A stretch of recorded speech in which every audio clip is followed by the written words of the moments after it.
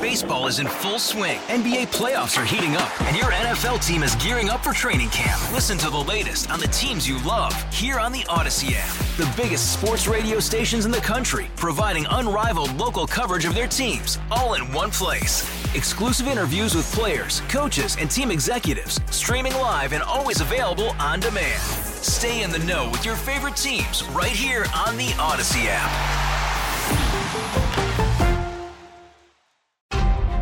You're listening to KCBS In Depth. We need, and we haven't done this yet, to centralize our public health system. The people, places, and issues the Bay Area is talking about. We have done exactly what needed to be done, which is provide and give an effective vaccine. The key for gun safety reform advocates is to think about this in the long term. These times when change happen, often brief, so you want to get as much accomplished as possible. This is KCBS In Depth.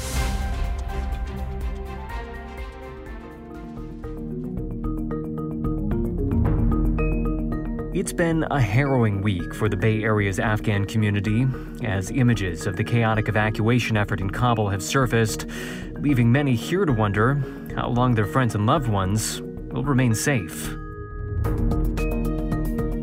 Welcome to KCBS In Depth. I'm Keith Menconi, and today on the program, we'll be hearing how local aid groups and average residents are rallying support to help those attempting to flee Taliban rule. Very impressed with the love of just humanity in our community, in particular in the Bay Area. And then in the second half, we'll also hear why the upheaval in Afghanistan is posing a major challenge to Silicon Valley tech companies.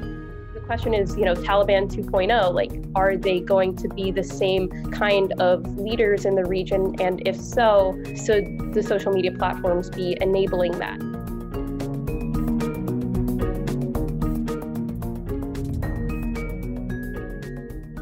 First up, though, a look at how local groups are trying to offer aid and support to Afghan refugees in the wake of the government's collapse.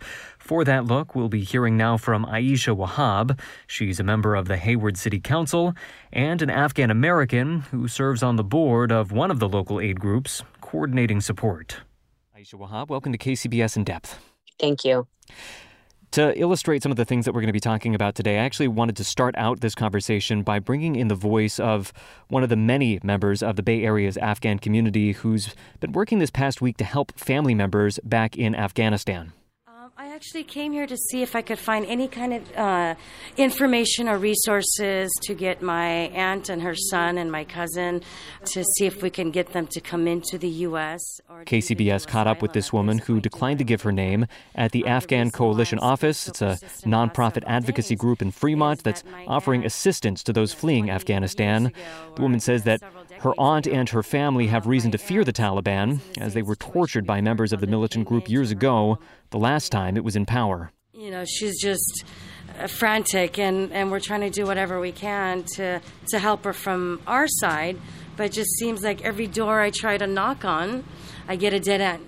Meantime, she says her cousin's past work for the United States is also putting the family in danger. She's like, if they find out I worked for the U.S. military, not only will they kill me, my husband, and my 2-year-old. So she's locked in her home not knowing what to do. How she's feeling during this moment of uncertainty? Honestly? Yeah. I'm scared. I have one aunt left that can barely walk, has a deaf son. A daughter that's supported the U.S., and yet nobody's there to help them. All I want is just for them to get out. So, Aisha Wahab, a really heartrending story that we're hearing right there, but I imagine not uncommon among the many difficult experiences that many in the Bay Area's Afghan community are experiencing right now. What are you hearing from those in the Bay Area? Similar stories. I think a lot of Afghans are very, very nervous and anxious in particular to support their family members, loved ones, friends. We are hearing reports every single day. People are sending us videos, recording themselves and sending it and explaining their process. I just had an individual from Afghanistan who actually does have his visa application, and he has been sponsored by a media company. He is known as Afghanistan's Bruce Lee. And I believe he was trying to work on a film. He in particular showed sent me a lot of information as well as showed a video. They are hiding in their homes, lights off, windows covered, and they are in fear as to what is going to happen, if they will be targeted, so forth. Now, as an American, we can still in the morning wake up and go to get coffee and go to work and go to school and so forth. But a lot of Afghan Americans that are living here and abroad are very, very anxious. They cannot sleep. They cannot eat. They are constantly thinking there should be a more streamlined effort to support the community in a humanitarian crisis that we are currently seeing. And we should mention that the Bay Area is home to a very significant Afghan community, especially in Fremont with its Little Kabul neighborhood. Tell us, how is that translating into communal support? Are there more resources to draw on here because of that population? Yes. Afghans have, especially the ones that are the new arrivals, post 9/11 have been coming to the United States. They are landing in different parts in, let's say, Middle America and so forth. But even if they land in Middle America, they want to go to a place that is considered an Afghan hub. That is the Washington, D.C. area, Virginia, New York City, the Bay Area, throughout the Bay Area, which is the largest home to the Afghan diaspora outside of Afghanistan. And very specifically, wanting to connect with people that can speak their language, have Afghan food, and so much more. Speaking with Aisha Wahab, she is once again an Afghan American and a member of the Hayward City Council. So you mentioned a second ago the fear and uncertainty that many family members are experiencing right now, but you also get a sense of profound frustration that more is not happening more quickly. This is something that America knew was coming for quite some time. Obviously not the pace of the takeover that occurred, but there were certainly more steps that could have been taken. Why is it at this moment taking so long to get Afghans out of the country and also Americans out of Afghanistan? We've all seen those very chaotic images at the Kabul airport. What is your understanding of some of the barriers that people are running into? The honest truth is that to say that we had a lack of intelligence is completely, I'm going to say point blank, pathetic. We are one of the strongest nations in the world. We knew exactly what was going to happen. We have had the most expensive and long-lasting war in Afghanistan for 20 years, and we did not have a clear exit strategy. We all understand as Americans that, at a point in time, we are going to have to leave. How are we going to leave? We saw this coming day by day. The encroachment and the territory grabbing was very obvious, city by city, almost overnight. And we did know that this was going to happen. I really question what happened there. Why was the intelligence community not able to provide this information? Did they provide this information? And I will say President Biden has a lot of questions to answer to the American public, specifically as to why did it come out this way, right? We can make mistakes. We all know that, these things have a lot of moving parts, but what is the truth? What happened? What is the timeline? Where did we fail? Where can we pivot and be a success? The Afghan people, as well as Americans, have been currently stuck in Afghanistan. The fact that the airport in Kabul has 3 levels of security, 3 different checkpoints. There are Taliban securing that checkpoint. There are regular everyday Afghans and, the police and so forth covering those checkpoints, as well as Americans, as well as others. It is incredibly difficult. You see the images of people just giving their babies. Please take my child to have a better life. This is a disaster in a lot of ways, and it's growing and unfolding, and we have not really controlled the situation. And it's a disaster that even seems to include many people who believed that they would have support and a way out at this point, people that worked for the U.S. military or the U.S. government in another capacity. And what is it that people are being told when they get to the airport or when they try to find their way out? I mean, is it just a matter of people can't talk to the right person, or the whole process is taking too long, or there's paperwork that's needed? I mean, what is it that is gumming this process up and making it slower than I think so many people expected? It's all of it. From the Afghan side, it's, they're supposed to go to the embassy. Well, the embassy's not really doing anything because they have to worry about, their own individuals moving out. People are also scared to walk around with IDs and information and paperwork to prove who they are, because they don't want to be pulled over by the Taliban or some individual that may either steal it or harm them for even having it. You have from the United States side, just as a member of the Afghan coalition and working on this more in depth, I will say that it's not clear to even the agencies what are happening, what are the best steps. We do have great Afghan American immigration attorneys that can speak both Pashto and Dari, and they're really, really trying to help. They are working nonstop 24/7. This is throughout the nation.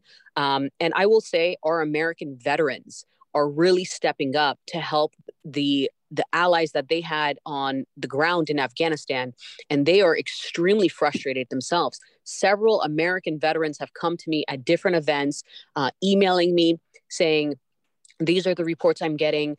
They're not letting anybody in. They won't allow film footage to really show what is happening. And people are privately taking videotape through their cell phones and sending it over, but to the danger of, their life is at risk when they're doing that, to just be transparent as to what's really going down. So I think from all sides, there's extreme frustration, and the immigration process, we all know it's not clear cut. How do you apply? What is the specific visa? Some people are saying, people are going to eventually start lying about their status and stating that, I'm in harm because I worked for the government. There's no proof because they're burning their paperwork. And I want to make it very clear to the American public that specifically the Taliban took over all these government buildings. They have the paperwork of who worked with who. It is very much in their hands. That is the clear danger that people don't seem to realize, that information is at their fingertips right now. Yeah, a very dangerous and terrifying situation for so many people. Once again, we are speaking with Aisha Wahab, who is an Afghan American and a member of the Hayward City Council. She is also on the board of the Afghan Coalition, which we mentioned a little bit earlier in the program, and has been assisting folks get out of Afghanistan. And there's a number of other organizations as well in the Bay Area carrying out similar work at the moment. We could highlight the International Rescue Committee in Oakland, as well as the Jewish Family and Community Services, also in the East Bay. Tell us a little bit more, if you could, what that kind of help looks like. Speaking to you a little bit before we turn the microphones on, getting the sense that it's just been a flurry of activity this week with meetings and community groups coming together to try to find solutions here. What are folks in the Bay Area trying to do for those who are still trapped in Afghanistan? Honestly, I genuinely am very impressed with the community here on the ground in the United States, Americans, veterans, Afghan Americans, and just different organizations. There has already been an influx of volunteerism saying, whatever you need, translation, documentation, money, we are here for the people. Synagogues have reached out, churches have reached out. I'm very impressed with the love of just humanity in our community, in particular in the Bay Area.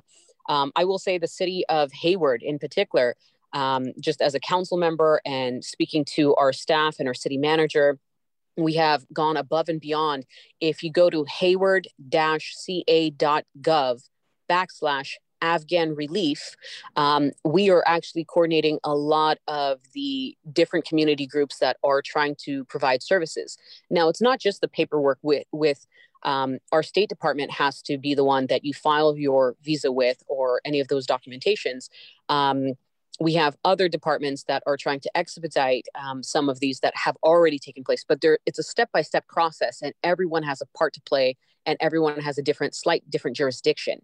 Now, with that said, once the Afghans arrive here, the next step is, what are they going to need?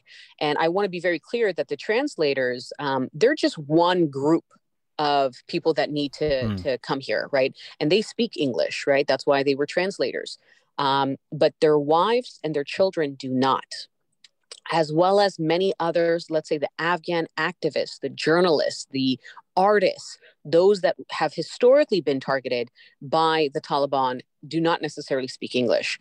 Housing, transportation, infrastructure, education, they all cost something in the United States. It's difficult for us as Americans to kind of get by. It'll be even more difficult for them to get by. And the Bay Area has a high cost of living. So we are definitely trying to work around that. I'm very proud to say that the president of Chabot College, she has reached out to me. Hayward Unified School District, we already have Afghans post 9/11, these new arrivals. We know their needs. We just need to ensure that the funding and the wraparound services are strong and very coordinated, just so people don't feel like they're falling through the cracks or there's too much, red tape, if you will. A stark perspective right there. That once again was Aisha Wahab, an Afghan American and a member of the Hayward City Council. Aisha Wahab, thank you so much. Thank you.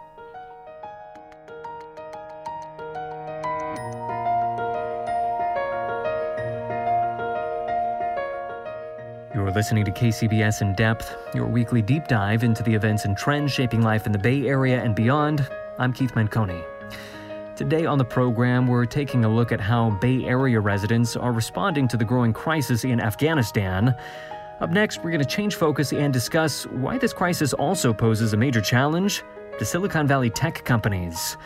It's a challenge that's been brewing over the past several years as Taliban supporters have become increasingly savvy users of social media platforms, turning to the likes of Twitter, Facebook, and YouTube to get their message out to a global audience. These tech giants have pledged to combat terrorist groups on their platforms, but now that the Taliban has seized control of the reins of government, the companies are facing a range of thorny new issues. To help us sort it all out, we're going to turn now to Emily Birnbaum, who's been tracking the story as a tech lobbying and influence reporter for Politico. Emily Birnbaum, welcome to KCBS In Depth. Thanks so much for having me.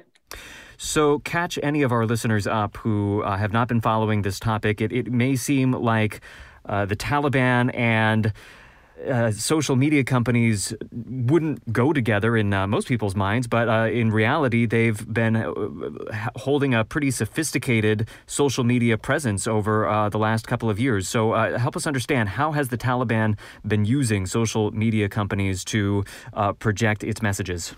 Yeah, over the last couple of years, experts who track the Taliban's social media presence say it has gotten a lot more sophisticated. So they even suspect that they might be working with some PR firms internationally on Facebook, Twitter, YouTube.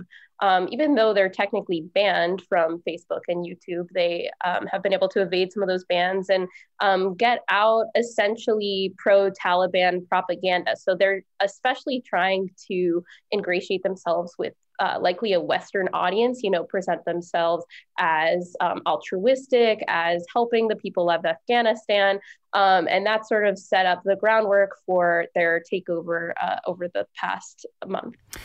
And so this poses a difficult challenge for Silicon Valley tech companies because they have made pledges to try to stop terrorists from using their platforms. And here we have the Taliban using it in a number of different ways. How are these tech companies responding so far now that the Taliban has solidified its control over Afghanistan? Yeah, so Facebook has banned the Taliban for many years. YouTube has as well. Twitter has a different policy. Twitter actually allows accounts associated with the Taliban. For instance, the Taliban spokesman is on the platform with hundreds of thousands of followers, and each is taking their own tack. So Facebook has set up an emergency team internally to monitor the situation on the ground. YouTube has as well. And essentially, all of these companies are sort of in limbo as they wait for the international community to decide whether they are going to recognize the Taliban as the official government of Afghanistan. So for right now, they're sort of scrambling to take down accounts associated with the Taliban, supporting or glorifying their leadership. But that's an awkward position as, it becomes clear that they have solidified control. Right. And it seems like one of the big questions is whether or not to allow the Taliban to take over the Afghan government's official social media handles. Yeah, absolutely. And the companies have made it clear that they don't want to be the arbiter of that question. They don't think that they should be in charge of, endowing legitimacy when the U.S., when the international community, when, countries around the world haven't made their own decisions. Yeah, I mean, it's a pretty stark juxtaposition, the way that you put it just a moment ago, because we have on the one hand, world leaders grappling with the question of whether or not to recognize the Taliban as the legitimate leaders of Afghanistan. And here we have, on the other hand, tech companies trying to decide whether or not they will be the legitimate holders of these social media handles. And it's just kind of a reminder that is actually a very impactful question and really a lot of power that these tech companies hold. Yeah, exactly. And, even their decision to ban these groups itself was somewhat controversial. The Afghanistan Taliban is not technically a U.S. foreign terrorist organization. But, the U.S. Treasury has imposed sanctions on it. So that has allowed some of the platforms to decide to boot the Taliban, from their networks. But there's no real one standard. There's a standard setting body called the GIFCT that is supposed to help coordinate the approach to terrorist content across social media companies. But the GIFCT has basically decided to sit this one out. They say each company has to be making their own decisions on this topic right now.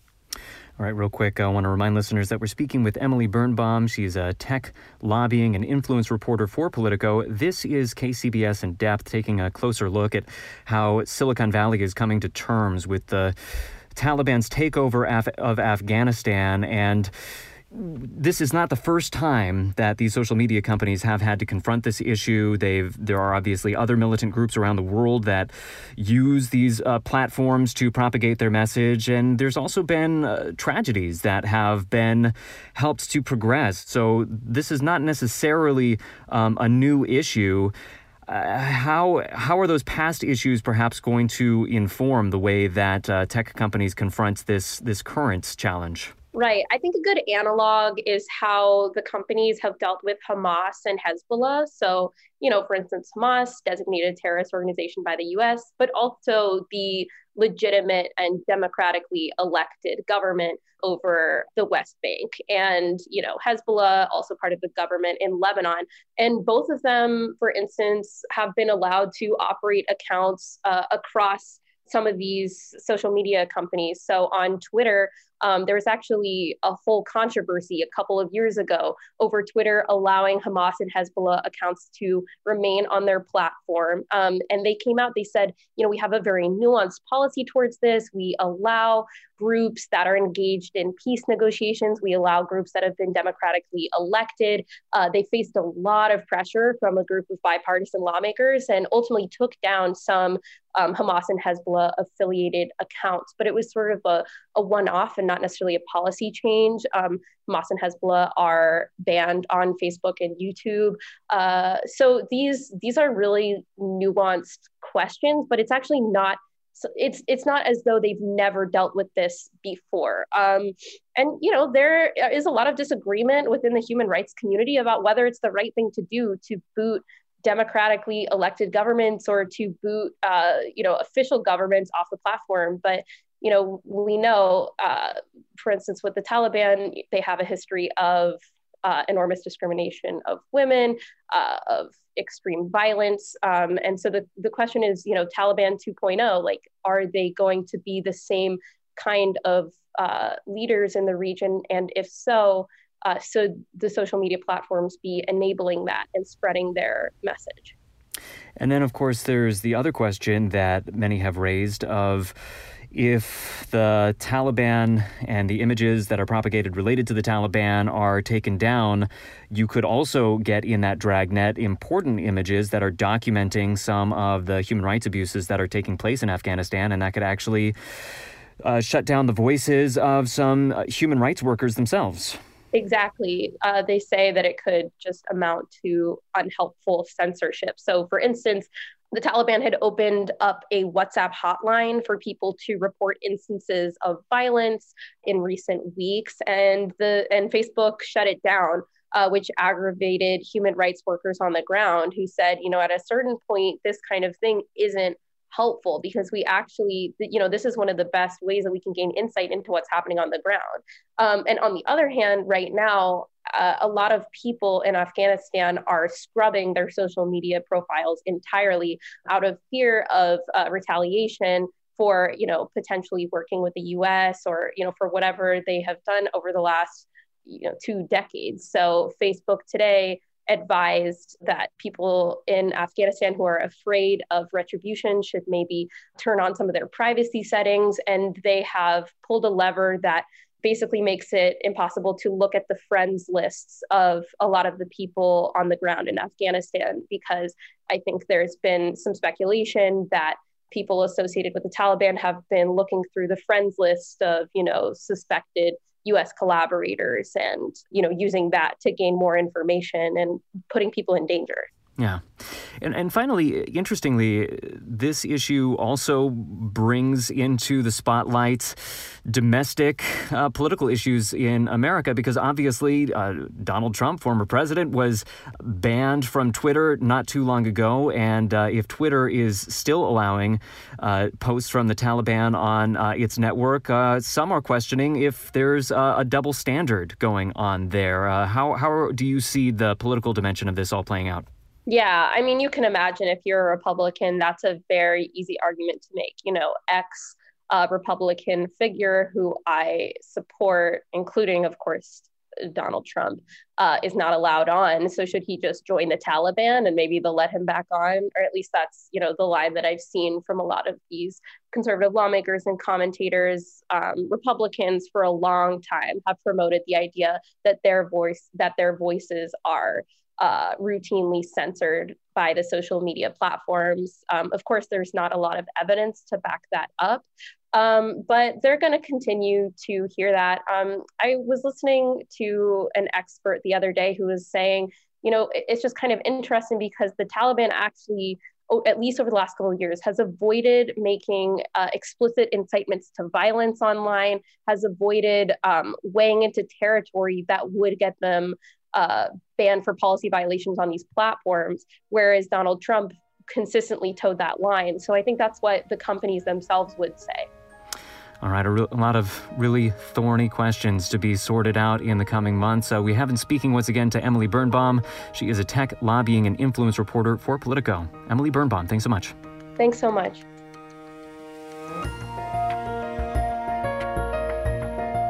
Thank you all for listening. For KCBS and In Depth, I'm Keith Menconi. Stay safe, be well.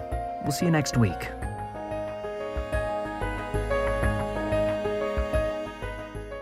You've been listening to KCBS In Depth. Get every episode by subscribing on Apple Podcasts, Stitcher, and other podcast platforms. Visit kcbsradio.com for more news and interviews. We are the Bay Area's news station, KCBS.